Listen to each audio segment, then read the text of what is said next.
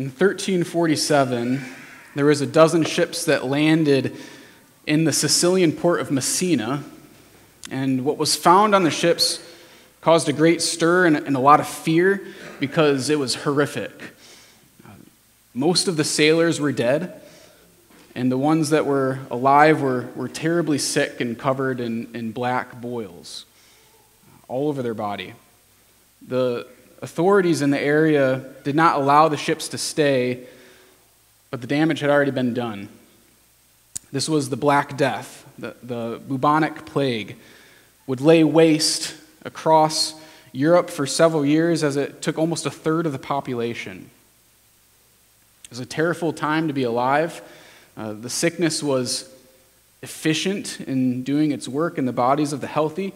People could go to bed healthy and never wake up. There were attempts to figure out how to treat the disease. Many of the attempts were foolish and actually brought more harm to the sick than good. The plague was a bacterial infection. We now know that this plague made its way into so many communities throughout the world because of the rats and fleas that were finding their home on the trading ships. So as the trading ships would travel from one port to another, they would begin infecting each area, and it would spread from there. Many people simply fled in the attempt to outrun the disease. But the disease could not be outrun as it was infecting the animals as well. There was actually a wool shortage because so many sheep died during this time. The disease eventually ran its course, leaving a wake of destruction and death in its path. Now, imagine for a moment if there was a doctor during that time that figured out the cause of the disease, and this doctor starts sharing about how the sickness is a bacteria and that the rats are carrying it, and also is providing a cure for the disease. And the news is received well, and there begins to be some improvement. Then another doctor comes to town who has some nice credentials, starts using some pretty big and smart terminology, and teaches that believing in small living organisms that you can't even see is foolish. It's not real. You can't even see it. People begin to follow after this new doctor and end up moving towards their death as they believe him and implement his practices. So what does this have to do with 2 John? When John wrote the Gospel of John, he wrote it in order that people would believe. So John chapter 20, verses 30 to 31 says, "Now Jesus did many other signs in the presence of the disciples, which are not written in this book. But these are written so that you may believe that Jesus is the Christ, the Son of God, and that by believing you may have life in his name." So John was concerned about people believing in the truth. In sharing the gospel, John expressed the cause of our death, which is our sin, and the cure for our sin, Jesus Christ, the God-man who came in the flesh, who lived, died, and rose again from the grave, in order that those who repent and believe would have their sin paid for and the righteousness of Christ applied to them. But there was a danger. Sometime after the gospel message was proclaimed, there were false teachers bringing a false cure, a false salvation. A false gospel brings a false salvation that brings an eternal death instead of eternal life. These false teachers came in with different ideas and different beliefs about who Jesus was. They thought that they were more enlightened, more sophisticated than what John had shared. So enter this small book of 2 John.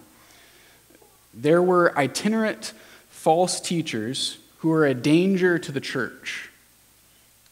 These traveling false teachers are seeking hospitality and shelter as they spread their false gospel.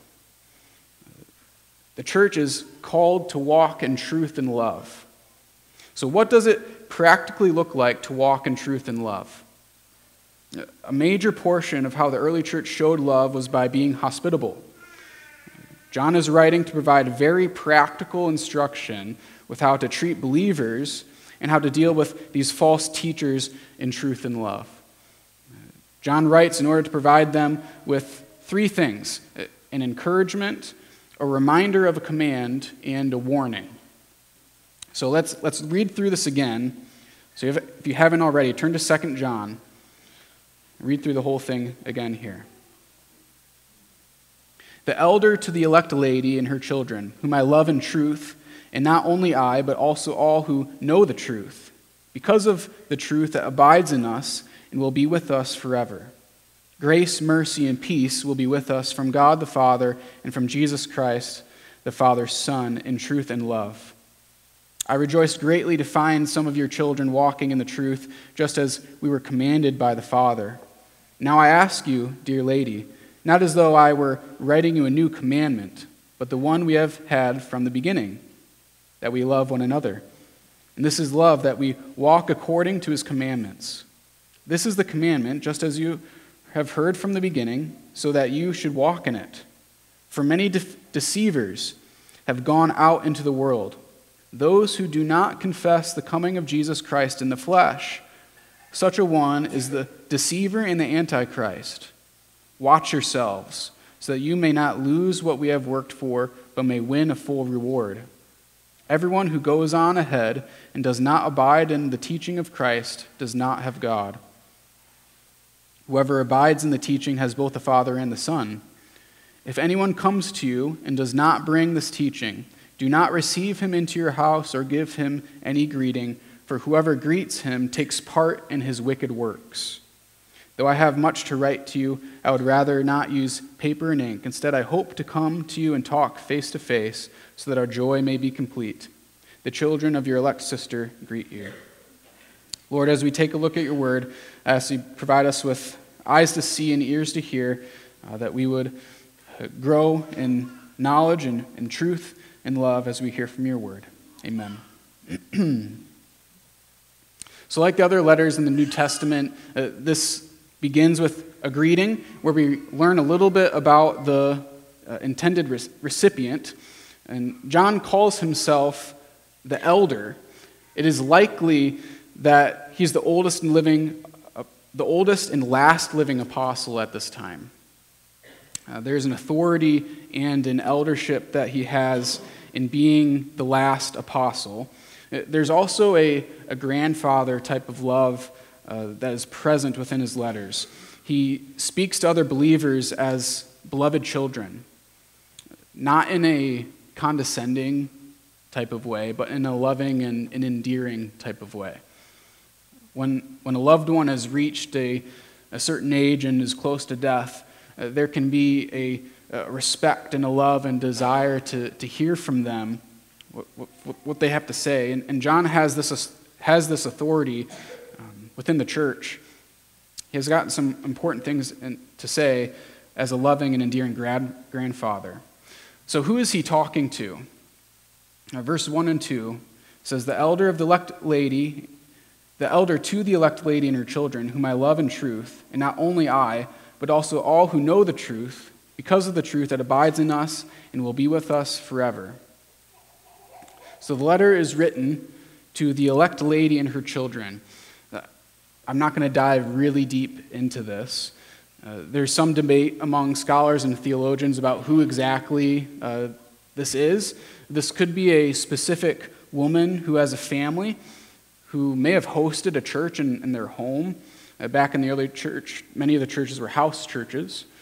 To view the letter written to this family would be a plain reading of the text. This could also be in reference to a church. The church has been described as the bride of Christ, and John often speaks to other believers as children. 1 John is full of imagery of John speaking to Christians as children. And the Greek word kyria, which is lady, also can refer to a social unit of people in the Greek city-state. So it's possible that John is using this terminology to speak of the church rather than using the word ecclesia that we see more often. This would also mean that in verse 13, the children of the elect sister would be congregants of a fellow church rather than a sister and her children. So my reaction to this is that it's probably written to a specific family who's part of a local church. And it offers instruction to the church as a whole, which would be a major reason why we have it in Scripture. So it's useful for the church, even though it's written to this family who's a part of the church. Either way, whatever way you go with this family or this church are faithful Christians that John cares about and is providing some practical teaching and a warning to. So he says that he loves them in truth. And there are others who know the truth and love them as well. So this poses a major question. What does it mean to love in truth? What does it mean to love in truth? So in Christianity, I'll say that this way as well, in reality, because the Christian faith is reality, truth and love cannot be separated. Truth and love go together. Truth must be present in order for love to be present. Truth comes before love. There's no real love without what is true. Truth is eternal. It doesn't change. We cannot change reality and make our own truth. God spoke and has created the world, and he defines how it works and what is true. God has also revealed truth to us through his word, and Christians also have the help of the Holy Spirit. John chapter 14, verses 16 and 17 says, "And I will ask the Father, and he will give you another helper to be with you forever, even the Spirit of truth, whom the world cannot receive because it neither sees him nor knows him. You know him, for he dwells with you and will be in you." And John 16:13 says, "When the Spirit of truth comes, he will guide you into all the truth. For he will not speak on his own authority, but whatever he hears, he will speak, and he will declare to you the things that are to come." So truth is not something that you need to search deeply within yourself to find. The modern idea of truth is that every person can have their own conception of truth that they view life through and then apply to the world. And then because of this idea about truth, what follows in our culture is this high value of self-discovery and self-actualization in order to live a satisfying life. This is the modern pagan way of thinking where the highest end is to discover this truth within yourself and then to live it outwardly. It's a lie. It's one of the earliest lies. The serpent tempted Eve to find wisdom in a fruit instead of finding wisdom in God. And then she takes it upon herself to discover this truth that's outside of God, and Adam goes along with her. Truth comes from God. We do not discover the truth within us. After we have been taught the truth, for Christians, the truth abides in them forever, and it shapes our lives. We have the Holy Spirit, the Spirit of truth indwelling us, and he reminds us of what is true in the Word of God and gives us the ability to then abide in the truth as we live our life. So what it means to love in truth is to love someone out of the love that we've received in the gospel. And this is not a subjective truth. And this is not a what makes me feel good type of truth. There is such thing as objective truth, and it is eternal. It is constant and unchanging. And if we have the truth, we have much more as well. Verse 3, "Grace, mercy, and peace will be with us from God the Father and from Jesus Christ the Father's Son in truth and love."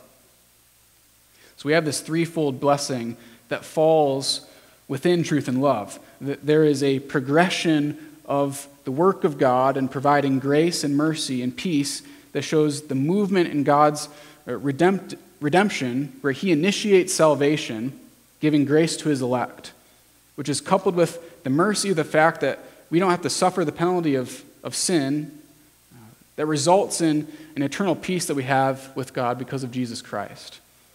The grace, mercy, and peace from God is promised to be with us forever. And it's from God the Father and from Jesus Christ the Father's Son in truth and love. So John provides them with an encouragement. John is encouraged and rejoices greatly that there are some of the children walking in the truth as they have been commanded. Walking is often used as a metaphor of describing living life. And so we're commanded to walk as Christ walked. Ephesians 5, verses 1 and 2 says, "Therefore be imitators of God as beloved children, and walk in love as Christ loved us and gave himself for us, a fragrant offering and sacrifice to God." To walk in love is to emulate Christ, to walk in a way that is empowered by the Spirit. The constant habit of the Christian life is to grow in keeping in step with the Spirit. Galatians 5:16 says, "But I say, walk by the Spirit, and you will not gratify the desires of the flesh." And Galatians 5:25 says, "If we live by the Spirit, let us also walk by the Spirit."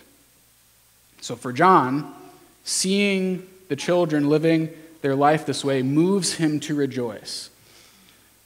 So I'm going to move right into a practical thought about this with a question. What are the things in life that you rejoice about? What are the things in life that you rejoice about? What moves your heart to rejoice? What moves you to celebrate? Does rejoicing and celebration happen simply when you get your way?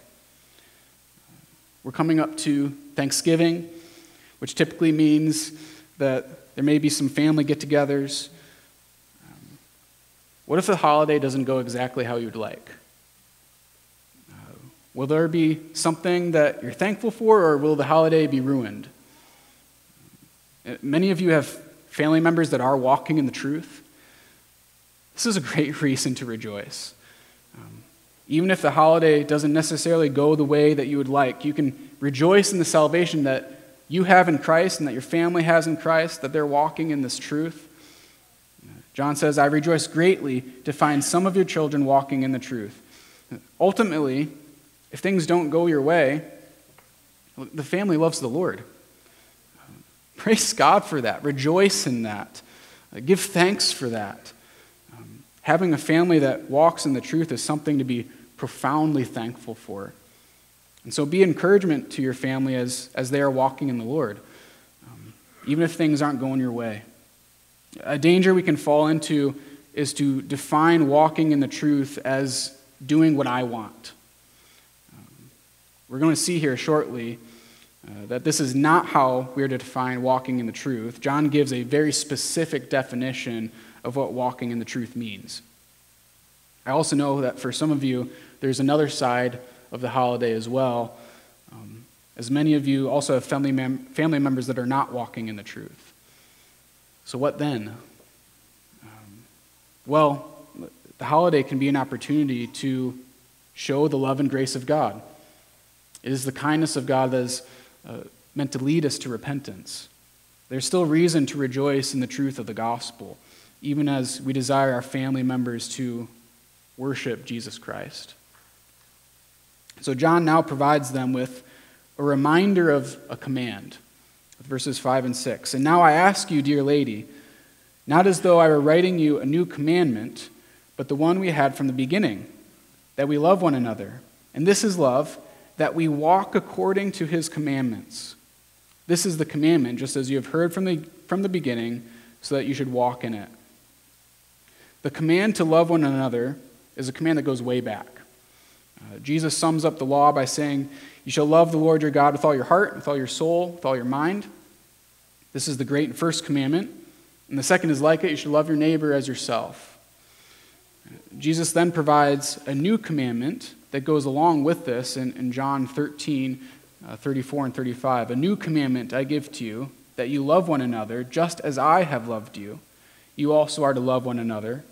By this all people will know that you are my disciples, if you have love for one another." So the newness of this command is that it is in reference to the specific love of Christ to his people. The trouble comes when people try to define love on their own terms rather than on God's terms. Thankfully, John precisely describes to us what love is in verse 6, and this is love, that we walk according to his commandments. There are all sorts of people out there who will define love as breaking all sorts of God's commandments and believe that you should approve of the breaking of commandments in order to be loving. Breaking God's commandments is not true love. Do not be deceived by the world. The world will base love upon a subjective feeling rather than an objective truth. If they do not feel loved, then that must mean you are not being loving. Love is objective. The temptation is to follow suit with how the world operates, to make what I feel to be reality and truth in the definition of love. So then whatever I feel good about, that is the loving thing to do. No. Do not fall into that shallow idea of love. To love is to walk according to the commandments of God. True love is always going to fall within the boundaries of what God has said. To love is to walk within the commandments of God. This is why truth must be present for love to be real. When people are not following the commandments of God, then they are bringing about destruction upon themselves and their life. They're walking down a road that leads only to their destruction and ruin, their death. Cheering and applauding someone as they walk to their imminent demise is not loving. We need to know what God says about life. We need to know what God says about truth in order to truly love. And so we are to speak the truth in love. Speaking the truth in love will mean that there is a humility, there is a grace, there's a patience, a compassion that is present. I've emphasized the truth here because you can't have true love without the truth, but don't miss the love portion. You can have all the doctrine, you can have all of the knowledge, but if you do not have love, you are nothing. Patience, compassion, grace, humility, all of these things are going to be present in a loving person. 1 Corinthians 13, 1-2 says, "If I speak in the tongues of men and of angels, but have not love, I am a noisy gong or a clanging cymbal. And if I have prophetic powers and understand all mysteries and all knowledge, and if I have all faith so as to remove mountains, but have not love, I am nothing." You can be right and have the truth, but you can be arrogant and proud. You can be irritable and resentful. No one's going to listen to you. Your speech ends up being a noisy gong. Yes, we must have correct doctrine, and correct doctrine should lead us to be humble and patient and compassionate and gracious as we share the truth. So this brings us to then the central reason why this letter was written. We need to be careful not to be deceived. So John provides this warning. Verse 7, "For many deceivers have gone out into the world, those who do not confess the coming of Jesus Christ in the flesh. Such a one is the deceiver and the antichrist." So here we have another element of what it means to walk in the truth. Walking in the truth is to walk according to the commands of God and to correctly believe in Jesus. What John has just told them is that there are people who are deceivers who do not believe that Jesus came in the flesh. These deceivers are itinerant preachers and teachers that are going town to town specifically teaching this falsehood about Christ. It's like they're bringing the plague, except it's worse because false belief leads to eternal death. They've gone out into the world. It's likely that these people went out from the church itself. These false teachers did not believe that Jesus actually came in the flesh. This is called the docetic heresy. Docetic coming from the Greek word dokeo, which means to seem or to appear. The idea was that Jesus just kind of seemed to be human. He just appeared in human form, but actually wasn't. So they denied that Jesus was truly human. This is a different type of heresy that we don't see much today. Today, people generally believe that Jesus was a historical person in the flesh, but they relegate him simply to that. They would say that Jesus is merely an important historical teacher who made a big impact on the world. They then deny the deity of Jesus while affirming his humanity. This Arian version of heresy surrounding Jesus is much more common today. We see it in a number of different cults and is really the general idea of our culture. Jehovah Witnesses and Mormonism are good examples of this type of heresy. The Arian controversy took place in the 4th century and culminated at the Council of Nicaea in 325, where it was clearly stated that Jesus is of the same substance as the Father. Some will point to this to say that the divinity of Jesus was made up at the Council of Nicaea, but that's not the case. The Council of Nicaea was affirming what the church had already believed for centuries in order to defend against the heresies that were arising about Christ, specifically from the Arians. And so I want to read a little bit of the creed here, what it says about Jesus. It says, "I believe in one God, the Father Almighty, maker of heaven and earth, and of all things visible and invisible, and in one Lord Jesus Christ, the only begotten Son of God, begotten of the Father before all worlds, God of God, light of light, very God of very God, begotten, not made, being of one substance with the Father, by whom all things are made, who for us men and for our salvation came down from heaven and was incarnate by the Holy Spirit of the Virgin Mary, and was made man, and was crucified also for us under Pontius Pilate. He suffered and was buried, and the 3rd day he rose again according to the Scriptures, and ascended into heaven, and sits on the right hand of the Father, and he shall come again with glory to judge the living and the dead, whose kingdom shall have no end." Jesus is God. Arius believed that the Father alone was God and that Jesus the Son was a creature. Arius believed that Jesus was the first and greatest of the creatures of God. So the Arian type of thinking is much more common. That's what we're going to run into more often in our day. Don't be led astray by that teaching. Instead, hold fast to what the Scriptures proclaim to be true, that Jesus is God. But the Arian type of heresy was not the heresy that was common in the day that John writes. So instead of denying the deity of Christ, the false teachers were denying the humanity of Christ. They did not believe that Jesus came in the flesh. But to deny that Jesus came in the flesh destroys the gospel. How exactly does it destroy the gospel? Well, mankind needs a sacrifice that will pay for human sin. The wages of sin is death. And this death must be paid for by human. And this is why Jesus added to himself humanity, in order that he'd be able to pay the price that was necessary for human sin.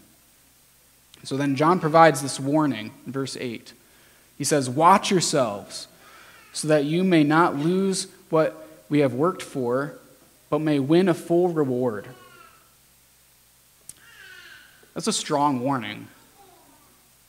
There is a negative sense in which this reward can be lost, but the positive side is that we may win a full reward. And so what is the reward?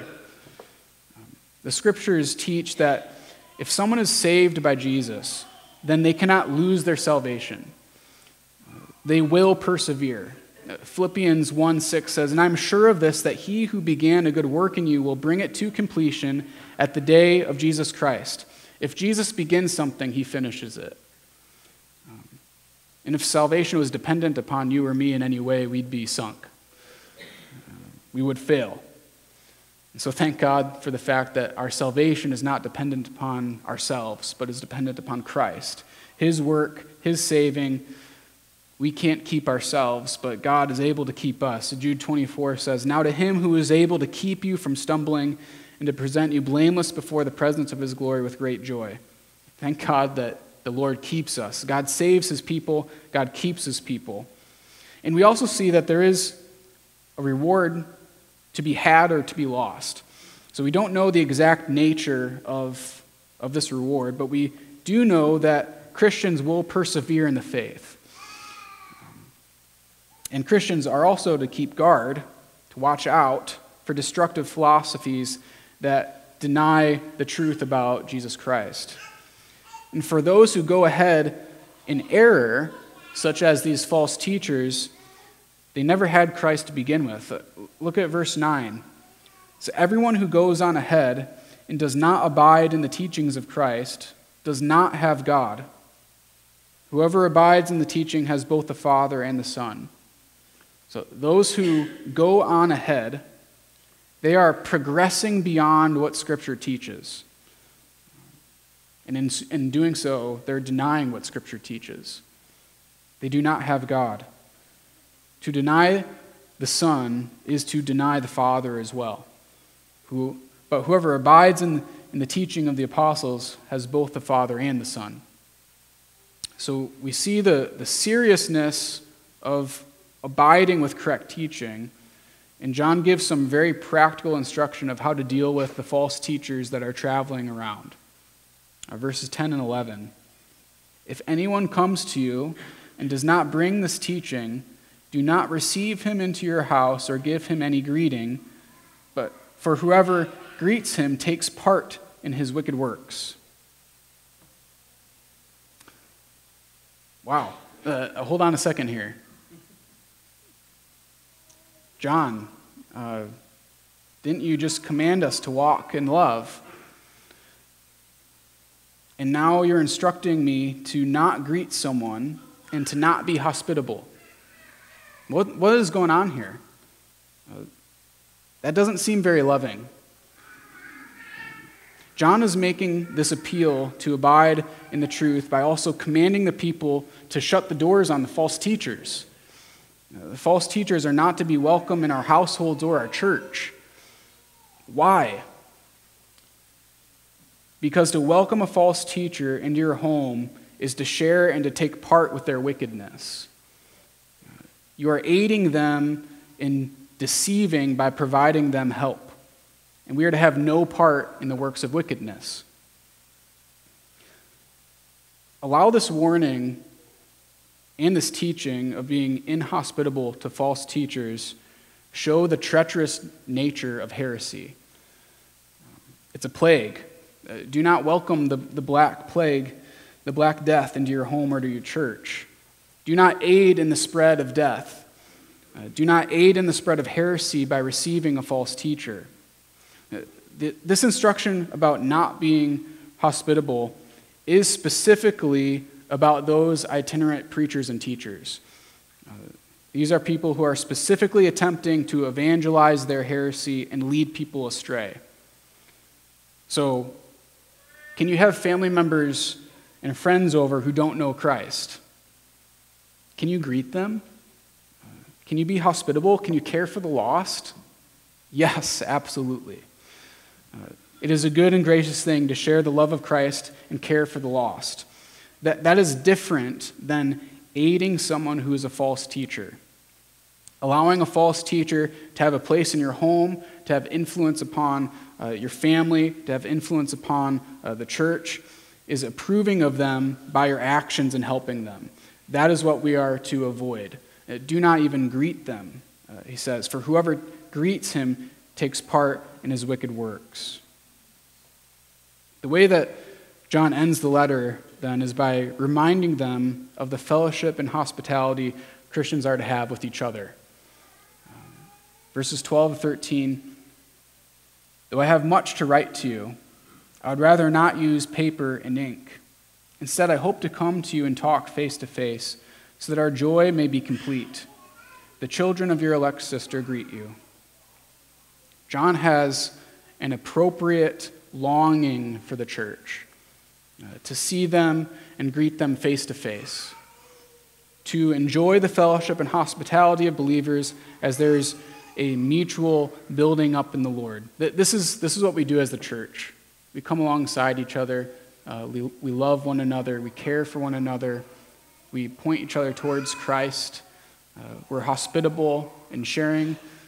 We we look and see each other's needs and try to meet them. This is the kind of hospitality we are called to. A hospitality that is founded upon what is true about Jesus Christ, that then moves us to have love for one another, just as Jesus Christ has loved us. Let's pray. Lord, we're amazed by your grace that you have, that we are people who are sinful. We are people who have rebelled against you, and yet, out of your rich and overflowing grace and mercy, you have provided salvation, not because of anything that we have done, not because we deserve anything, but simply out of your grace. So, Lord, we thank you and we praise you for that, and we ask that you would help us to abide in the truth, that we would be people who walk in love, that we would show love to the lost, that we would share the gospel and provide help to the lost, and also that we would show love to each other, while also being on guard against false teachers, that we would not aid or take part in the wickedness of spreading of false gospels, of false teachings of Jesus. Lord, help us to remain steadfast in the truth, that we would guard our hearts against what is false and cling to what is true. Lord, we thank you that you are a God who saves and you are a God who keeps. I pray this in your name. Amen.